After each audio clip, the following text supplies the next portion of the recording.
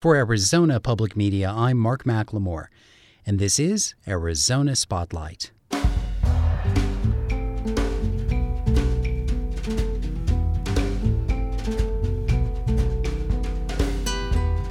Coming up, finding a future for some historic Tucson places to become community art spaces.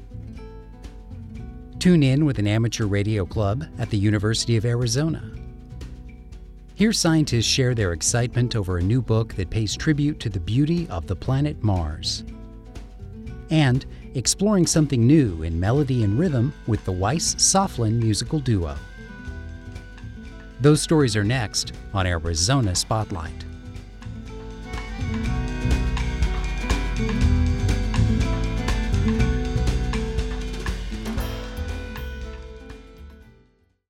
Late last year, 36 people were killed in a warehouse fire in Oakland, California.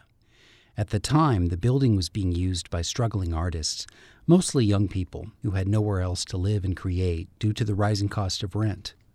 That tragedy added urgency to some questions that were already being asked by the Arts Foundation for Tucson and Southern Arizona.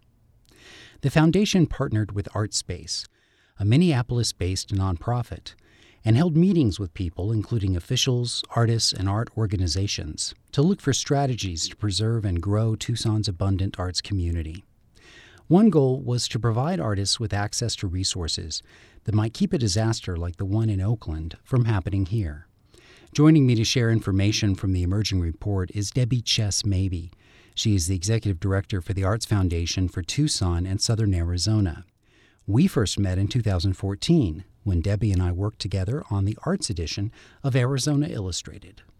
So the report was commissioned in November of 2016, and it was a direct result of the Pima County Cultural Plan, which was produced in 2008, that spoke to the need for animation of space and the preservation of arts and culture spaces in Tucson and Pima County.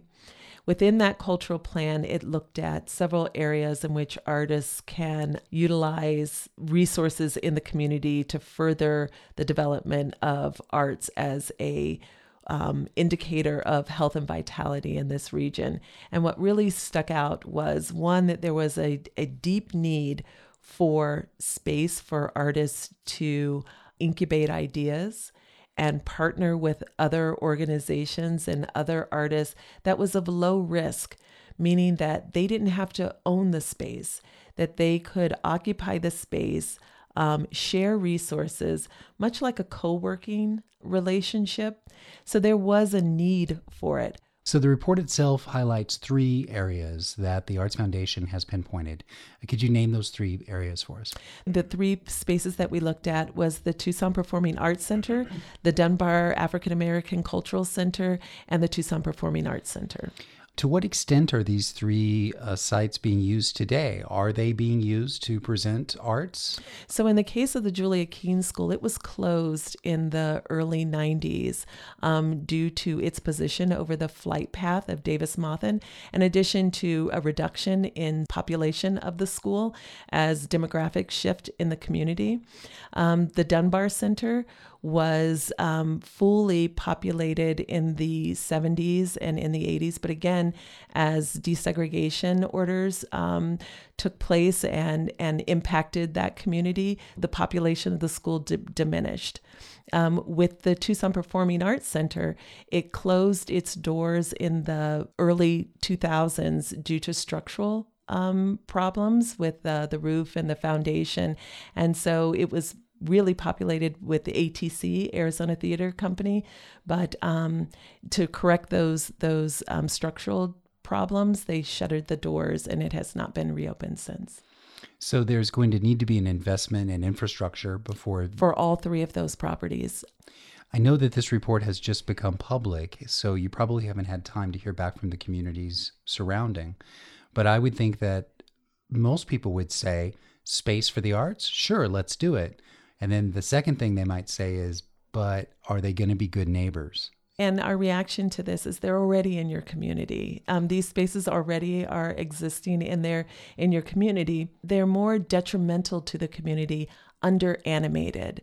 Dark spaces allow for unsafe criminal activity, that these under animated spaces are actually more of a detriment to your community than the fully animated states that they could be in. If we project ahead to a time when all three of these locations are active, working art spaces, as you hope to create through this report, what will that bring to Tucson? How will that make Tucson a better city? It will be reflective of the depth and breadth of who and what we are, particularly with the Dunbar Center and its focus on the African American community, which is less than 8% by anybody's given numbers of the demographic in this community, to elevate the profile of the diversity of this community, to elevate the profile of adaptive reuse of buildings, to look to Tucson for a way in which to fully integrate all of the quality of life indicators that are manifest in the arts will show themselves in the animation of these spaces. So we discussed the amount of infrastructure that's going to have to be invested in to make these spaces usable. Where's the funding for that going to come from? What kind of a plan at this point does the Arts Foundation have in mind? This will truly be a public-private partnership. Okay. It's going to take resources from national funding. It's going to take resources from the city and the county. And those don't necessarily mean dollars. That means really looking at zoning issues and policies that really become barriers to full animation of spaces. So we're not just looking at the dollar amounts that will make these entities thrive, but what's the intellectual capital that can be brought to the table? Now that the report is live and people can access it online, how do you want to see that discussion continue? What's going to be the next step for the community-wide discussion about these spaces and the implementation of this plan? The community-wide discussion will be about what does the community see as what is really reflective of art space? Is it really live work space that is needed? Is it music venues? Is it more gallery space? We also anticipate that there be a formalized way in which city, county developers, and the arts community work together to solve problems, to address issues of abandoned spaces, empty storefront property. So this is kind of a foundation to a bigger conversation around arts-based community development. This report really positions artists to enter into a conversation about city planning that has never happened before. Debbie Chess-Mabey is the executive director of the Arts Foundation for Tucson and Southern Arizona, formerly known as TPAC, or the Tucson Pima Arts Council. The complete Art Space report is available at artsfoundtucson.org. In today's high-tech world, people can communicate with others electronically, even in outer space, in a matter of seconds. But there's one group at the University of Arizona that celebrates an old-school style of communication. It requires a little more know-how and a hands-on approach, but the people who consider it a hobby wouldn't have that any other way, as Bryn Baylor found out. That's the predominant sound whenever members of the U of A Ham Radio Club get together. So we're trying to find a station that's talking right now, and we're looking to break in and see if they'll answer us. Timothy Carswell is a member of what's known formally as the K7UAZ Amateur Radio Club. The University of Arizona research specialist, soon to be a medical resident in New York, is spinning the dial, listening for fellow ham radio operators broadcasting on other frequencies. CQ, CQ, CQ. This is K7UAZ from the University of Arizona's Amateur Radio Club calling CQ. So I think that guy's probably trying to come back to us, but we can't hear him. Ham radio is not like commercial radio or CB radio. it does enable you to listen in and talk with people from anywhere in the world and as far away as the International Space Station. K7UAZ Radio Club member Ben Weber, an IT specialist who works in the mining industry, says it's also a lot of fun. It's a great hobby. There's something really cool about being able to talk to the opposite side of the planet, and that's no exaggeration, with absolutely nothing in between yourself and the person you're talking to but air. The Radio Club houses its electronic equipment in its ham shack, the usually locked room 303 in the old engineering building.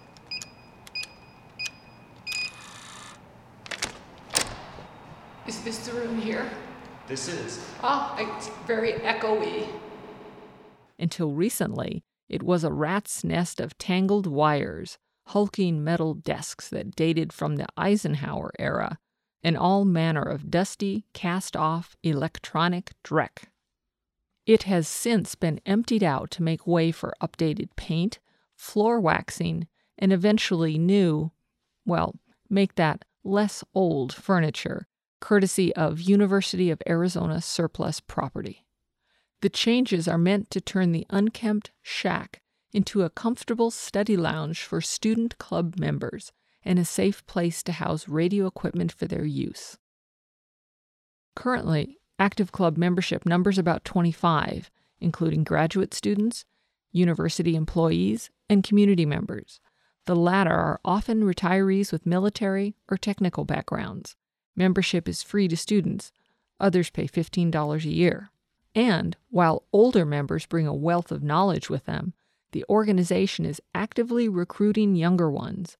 Club President Gary Grindle, a recent U of A graduate in Management Information Systems, explains. We're constantly trying to get more students. Obviously, students come and go. I've talked to other university amateur radio clubs, and they have the same issues. Carswell says that renovating the radio room is part of that outreach effort. There's so many fantastic things at the University of Arizona related to outer space, astronomy, satellites, that there's no reason that this club shouldn't be a state-of-the-art, top-of-the-line club, and that's where I'd like to see it.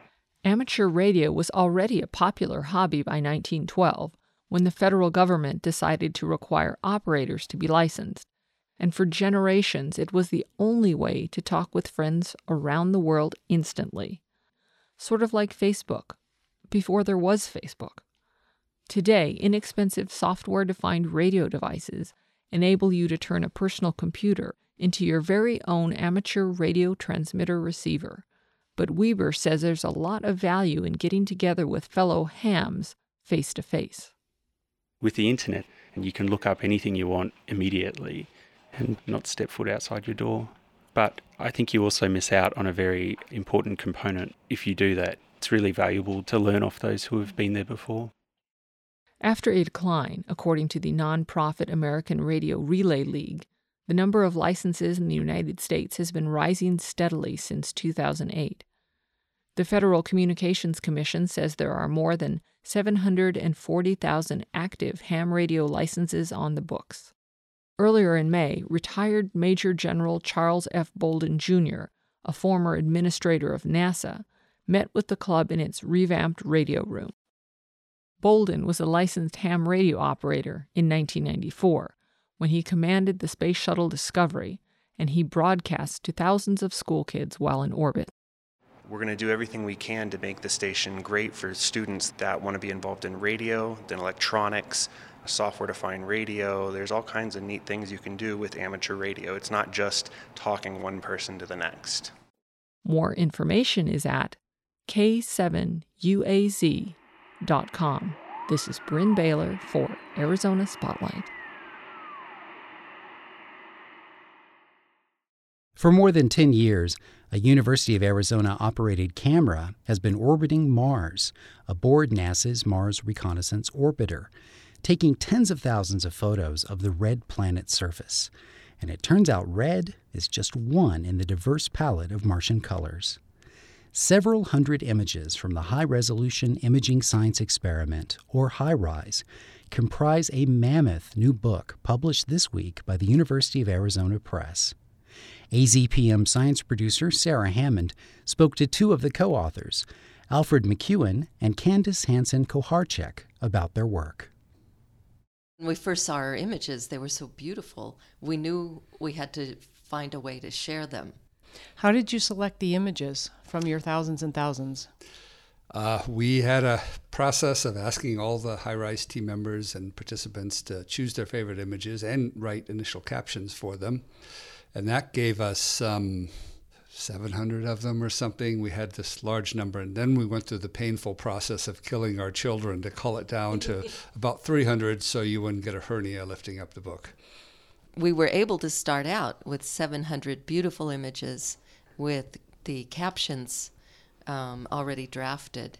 But then Alfred and I went through all of the captions and rewrote them to sound more like a single person had written them and have approximately the same level of technical detail.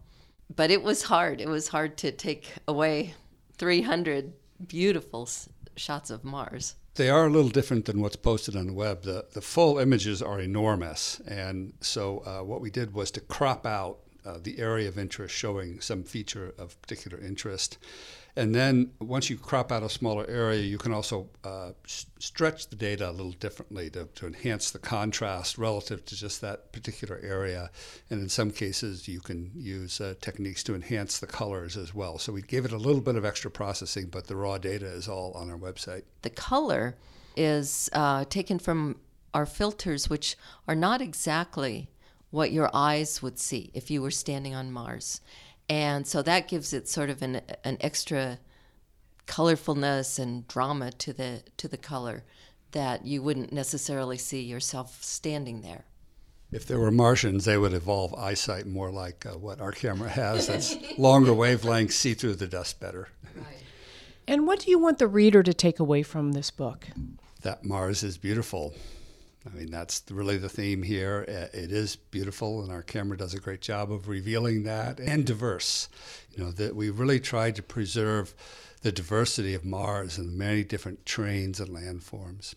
The way that we organized it is so that people, if they don't just open it in the middle somewhere, they can start at the beginning and train their eyes to see the different sorts of features in the different images. So we start with sand dunes, which are recognizable, and then we work our way to the more subtle features that are a little more challenging to recognize. And what are some of your favorite images that are included in this book? The topic or what you're seeing or the color, but just tell me, what's very important to you. My favorites tend to be the more colorful, the more gaudy, actually, colorful ones. I have several picked out that I want to make into scarves. My favorite are those that correspond to special events. For example, the very first image we took from the low orbit, so the full resolution showing the sharpness of Mars, we picked a good one on the floor of Valles Marineris, and that's on page 367 of this book. That's one. Others that are special are the first image we took of Opportunity rover, which had just arrived at Victoria Crater, and we actually could see the rover, and we could see the tracks, and you could see where the rover stopped and turned. I looked at that and went, wow, we can spy on them and see what they did, Another was Phoenix descending on the parachute. That was a wild idea that I laughed when I first heard it, and the probability of actually getting the picture seemed low, but we nailed it, and it's a very spectacular picture. We did that again for Curiosity, much bigger parachute, but the first one's always the best. So let's talk about the instrument a little bit. How is HiRISE different from other space cameras? HiRISE is still the most powerful telescope ever sent to another planet. It's not as powerful as Hubble Space Telescope, for example, but that's in Earth orbit. So it takes very high-resolution images, and it's basically a big digital camera. We have 14 CCD detectors that are arrayed across the field of view with extra in the middle for color. And the way it images is really very different because we are racing over the surface at 3.2 kilometers per second. That means for a 30 centimeter square pixel on the ground, we have an exposure time of 0.000 something seconds, 1 second. So what we do is we use TDI, where we basically image that little patch of ground 128 times and add up the signal. So it's a unique camera in that sense. That was Sarah Hammond talking with Alfred McEwen and Candace Hansen-Koharchek about Mars, the Pristine Beauty of the Red Planet, a book that has just been published by the University of Arizona Press. Rhythm and melody are basic musical building blocks, and they've played parts in just about every composition you've ever heard. A pair of musicians, both recent graduates from the University of Arizona Fred Fox School of Music, are currently using melody and rhythm in ways that may not be new, but they're defying listener expectations, as well as easy categorization. Music lover Dan Cruz just spent some time with this duo as they embark on a new cross-country collaboration. It's an interesting musical combination, percussion and saxophone.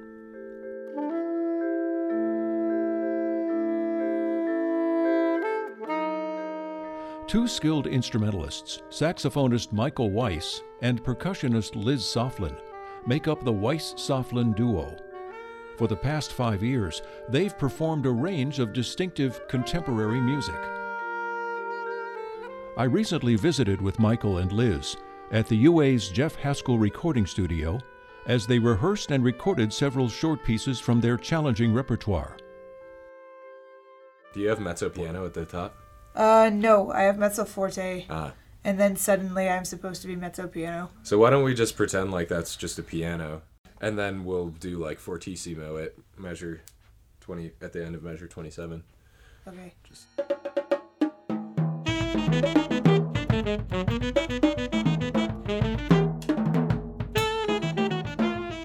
We met at a performance. I can't remember what performance it was, but we were just both in the audience. And Liz had just arrived. And then after that, Liz decided that she wanted to do a piece called I Want to Believe. I Want to Believe, yeah. Yeah. And then after that, we just started looking up stuff for saxophone and percussion duo, which previous to that, I didn't even really know it was an orchestration that anybody wrote for. For the first little bit, we didn't know where to look for music for the duo.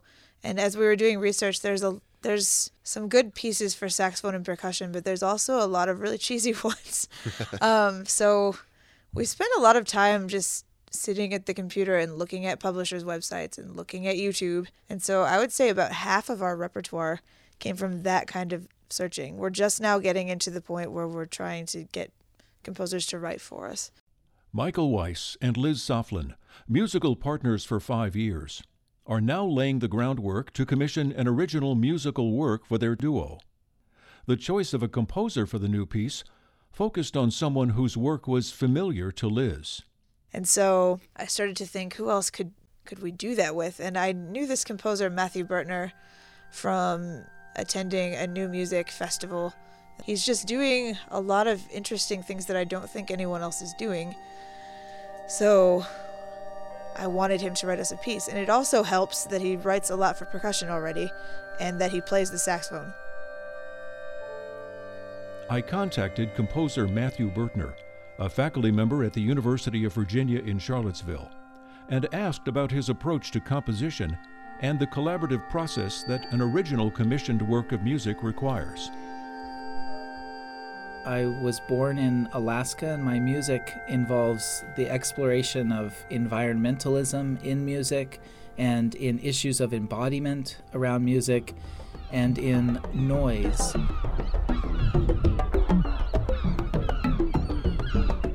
I've been working on these things for, probably 20 years. As a performer, it's something special to have music written specifically for you, and it's a little bit, you're contributing to the new knowledge production of music through the commissioning process and through the performing process. But when you're commissioning a piece, you don't have the hindsight of the hindsight view. You're looking in the future and you're imagining, what is this going to be in the future? That's a kind of excitement, I think, that it's different than playing existing works.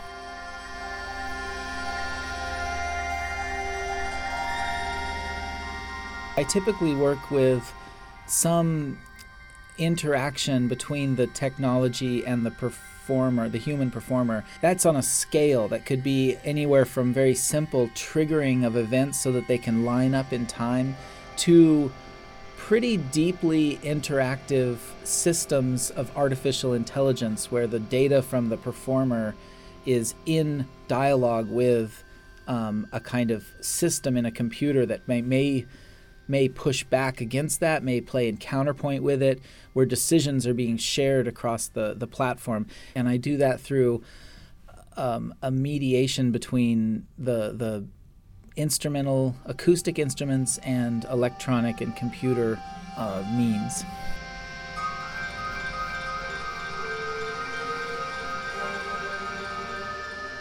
The musical collaboration between Matthew Bertner and the Weiss-Soflin duo will unfold over a period of several months, culminating with the performance of the work in Tucson. And so what this piece is going to end up being, I don't really know what the instrumentation is going to be yet. I told him to make it small enough that I can move it, is the only stipulation that I put on him. But it's going to be for saxophone and percussion and electronics that are interactive. So our sound is going into a computer through microphones and getting processed and creating a separate soundscape that happens while we're playing. And so it's going to be different every time because it's not a fixed audio track. So we've almost got a third performer in that sense. Yeah, it's like imperfections on a pool table or something like that, you know.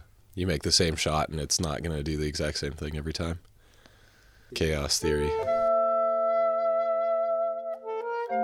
The Weiss-Soflin duo will initiate their commission of a new original work by composer Matthew Bertner this summer, with a hope of premiering the work sometime in the fall of 2017. After its initial performance, we'll share it with our AZPM audience. Special thanks for help with the creation of this story goes to Wiley Ross, the director of the Jeff Haskell Recording Studio at the UA Fred Fox School of Music.